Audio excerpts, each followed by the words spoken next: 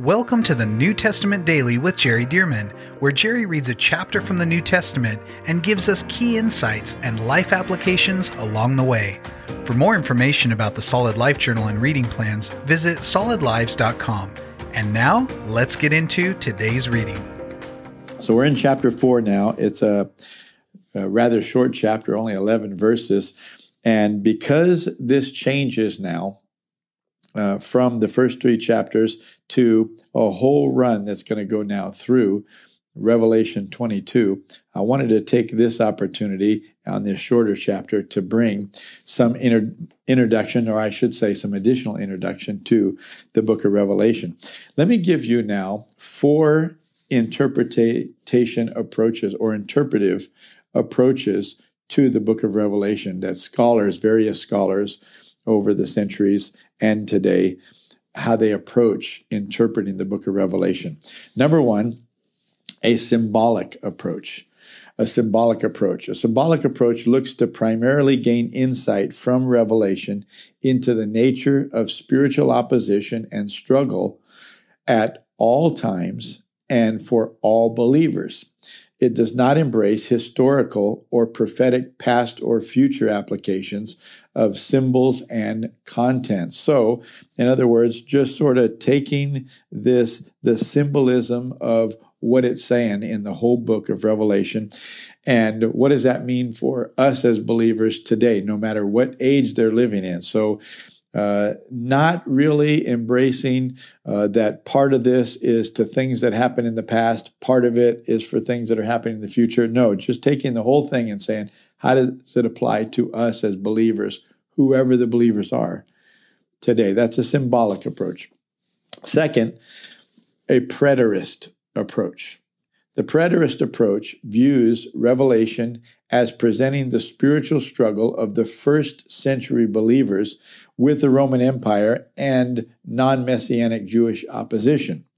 It sees the prophetic content of the book as completely in the past, except for the literal return of Christ.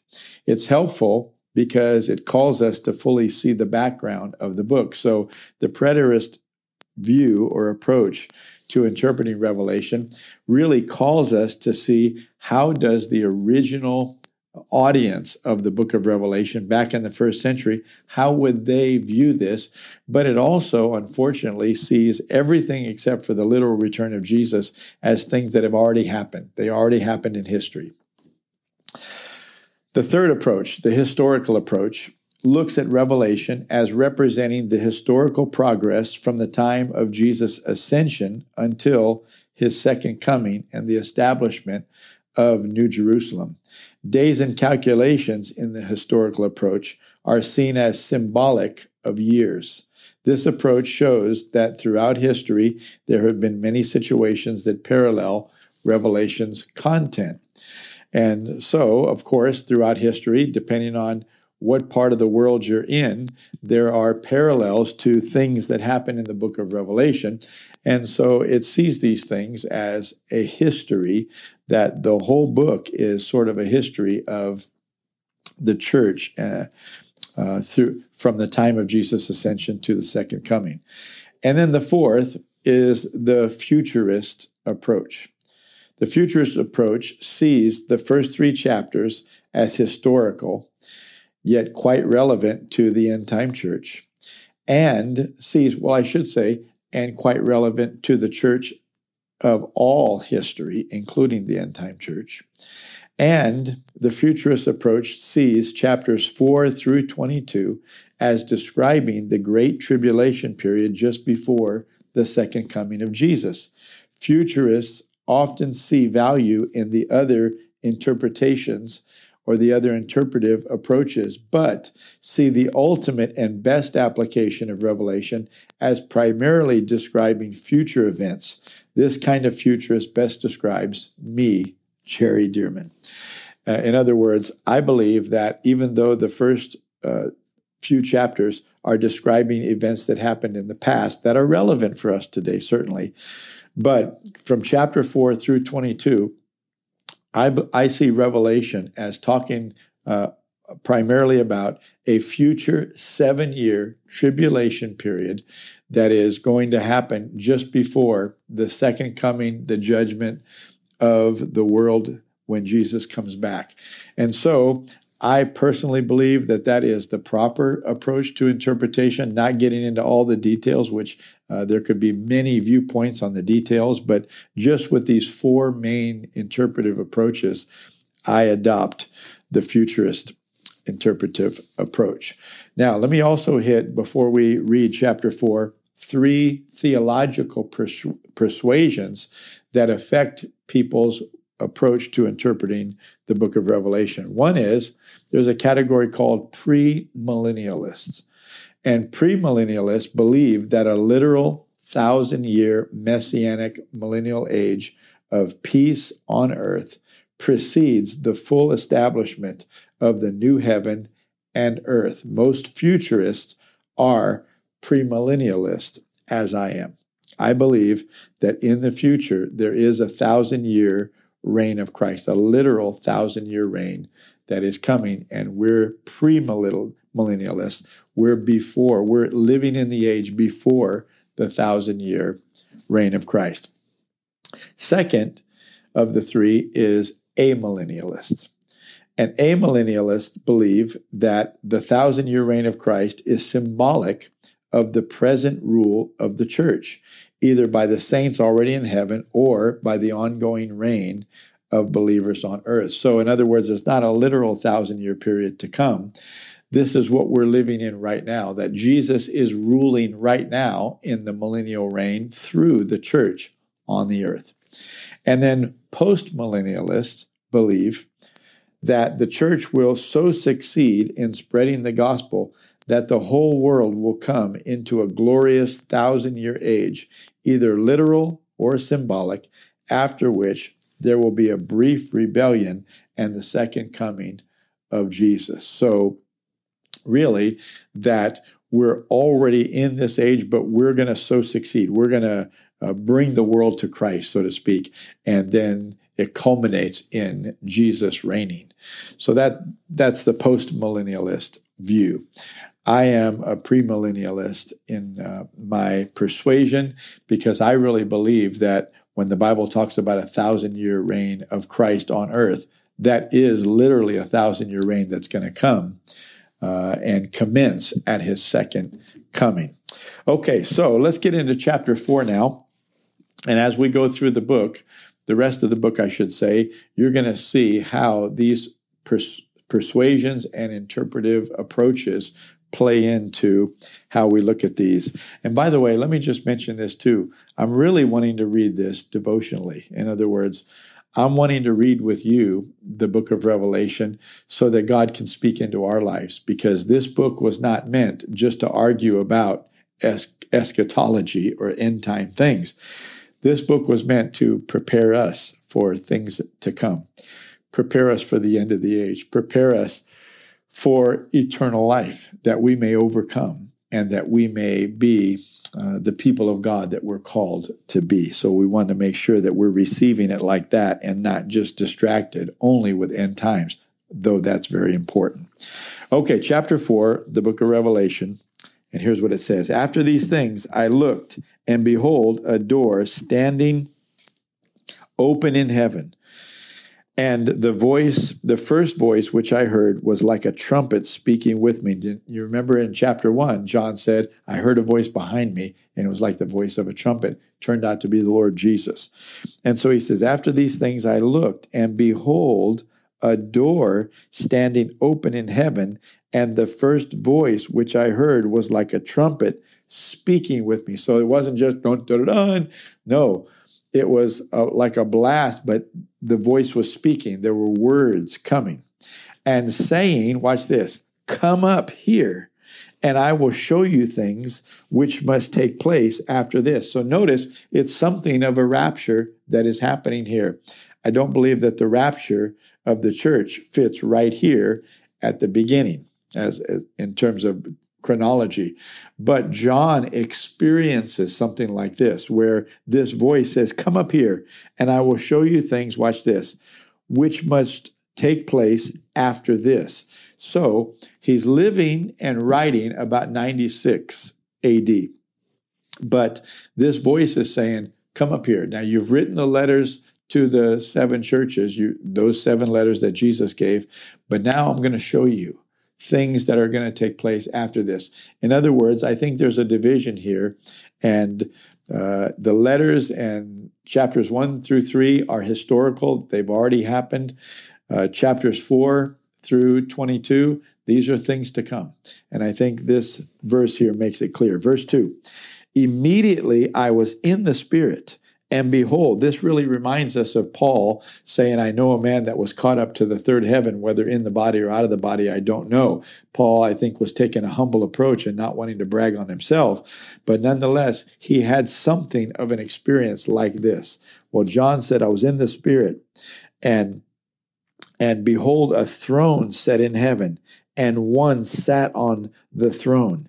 And he who sat there was like a jasper and a sardius stone in appearance.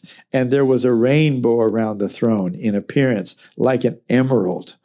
When you're talking about an emerald is something solid. So in other words, this is not just like the rainbow that we see in the clouds. This was a rainbow like an emerald. This is something that looks solid but beautiful, like a jewel, but it's a rainbow. And he goes on to say, verse 4, around the throne were 24 thrones, and on the thrones I saw 24 elders sitting clothed in white robes, and they had crowns of gold on their heads. And from the throne proceeded lightnings, thunderings, and voices. 7 lamps of fire were burning before the throne, which are the 7 spirits of God. So let me just stop right there. I want to talk about those 24 thrones around the throne. Now, why would there be 24 thrones around the throne? Well, numbers have significance. Now, we don't always interpret numbers the right way, I don't think, but I think sometimes we do. And I think God wants us to recognize that, for example, he created 7 days in a week, 12 months in a year. And so God helped us to have these breakdowns, and the 7 is the number of completion or fullness. Well, 12 is a number of governance. And so you remember in the Old Testament, Jacob, whose name was changed to Israel, had 12 sons who became the 12 tribes of Israel. And then, of course, Jesus chose how many disciples? 12, whom he called apostles.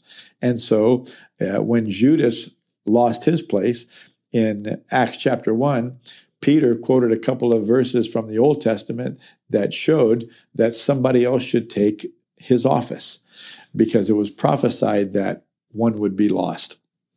And so Matthias ended up, by direction of the Lord through the lots, he ended up taking the 12th place. But notice they needed 12.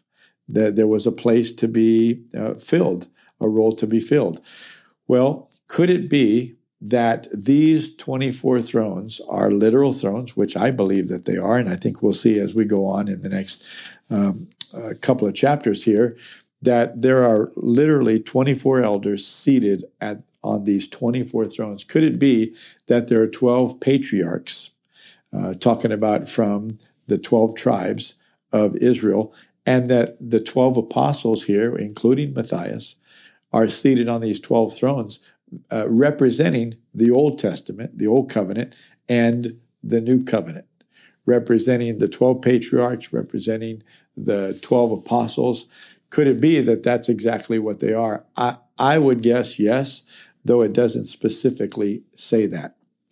But nonetheless, 24 thrones, and these 24 elders were sitting clothed in white robes, and they had crowns of gold on their head. They've won, they've finished the race and such, and they've got their crowns of life on their head.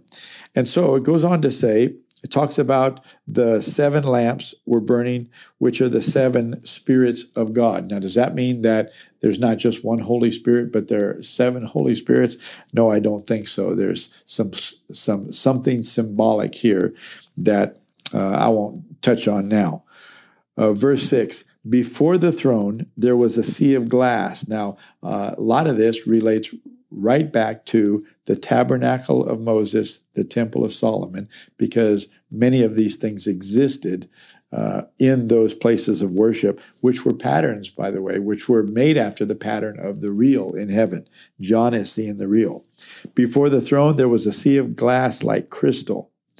And in other words, he's trying to describe and saying it's not just like normal water, like the tabernacle of Moses or the temple of Solomon. He's saying, no, what I saw was, this sea of glass was like crystal. And in the midst of the throne and around the throne were 4 living creatures full of eyes in front and in back. The first living creature was like a lion, the second living creature like a calf. The third living creature had the face of a man, and the fourth living creature was like a flying eagle. Now, some of these relate back to prophetic passages, for example, in Ezekiel and other places. And so are these real creatures that are in heaven that are there and we'll see them when we get there? Or are these symbols of things that have spiritual meanings? We don't know for sure, but nonetheless, I tend to think that John was just seeing what he saw and describing it. So I would tend to think that we will see these. And even though they do have meanings behind them, I tend to think that we'll see them when we get to heaven. Verse 8, the 4 living creatures, each having 6 wings, were full of eyes around and within, and they do not rest day or night, saying, day or night, holy, holy, holy, Lord God Almighty, who was and is to come. Now watch this. Can you imagine what we would call 24 hours a day? I don't think they have days and nights quite like that there. But their day and night, however that happens, constantly, holy, holy, holy. Now, why is that? Because God deserves to be credited with who he is day and night. He deserves this kind of worship. Doesn't mean he's demanding it, but he deserves it. Holy, holy, holy, Lord God Almighty, who was and who is to come. Just declaring who he is constantly. Verse 9, whenever the living creatures give glory and honor and thanks to him who sits on the throne. Watch this. Who lives forever and ever. The 24 elders. Now, when it says whenever they would say this and give glory. So that would mean, yes, they did it day and night, but that doesn't mean that they're doing it like without pause. In other words, it's not holy, holy, holy Lord God Almighty, who was and is to come. Holy, holy, holy Lord God Almighty. I think that they would say it and then there'd be a time of pause. Why do I believe it? Because it says, whenever the living creatures give glory and honor and thanks to him who sits on the throne, who lives forever and ever, the 24 elders fall down before him. So it just said that these 24 elders were sitting on these thrones. But now it says, when these creatures would declare the glory of the Lord, that these 24 elders would fall down before him who sits on the throne and worship him who lives forever and ever, and cast their crowns before the throne. Now, they belong to them, the elders, but notice they cast their crown before the throne, saying, you are worthy, O Lord, to receive glory and honor and power, for you created all things, and by your will they exist and were created. Let me tell you, when we get to heaven, may it not wait till we get to heaven, but when we get to heaven, we're going to realize the majesty of God, the Creator God, that he is the owner of the world. He's the owner of us. All things belong to him. And we're going to realize how magnificent he is, how powerful he is, and we're going to realize how completely and utterly dependent on him we have always been. Without him, we would not even exist. Isn't that true? And so these elders in eternity, let me tell you, they may be revered as patriarchs or apostles, but before the throne of God, when the declaration of God's holiness and mightiness sounds forth, and they realize, we are so honored to be here in his presence. We may be seated on thrones and be honored, but we're going to cast our crowns before the Lord, because if it wasn't for God, we wouldn't be here. If it wasn't for God, we wouldn't be saved. We wouldn't be redeemed and such. See? So we can see that part of the book of Revelation is, yes, to prepare us for things to come, but also to teach us right now reality and how we ought to be worshiping and giving God glory, honoring Him, and presenting ourselves before Him. Praise God. Oh, this is so powerful. And so, I've got so much more here. Looking forward to chapter 5 tomorrow. Thank you for joining us for the New Testament Daily with Jerry Dirmann. And thank you to those of you who have partnered with Solid Lives to help get this daily podcast and other resources like it to thousands of people around the world. If you would like to partner with Solid Lives, visit solidlives.com/give.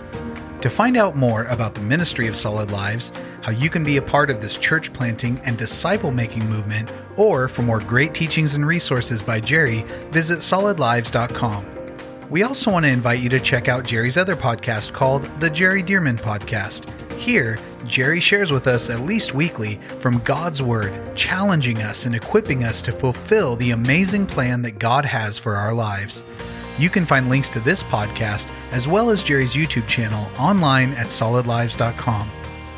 Thank you again so much for joining us, and we'll see you right here tomorrow as we jump into the New Testament Daily with Jerry Dirmann.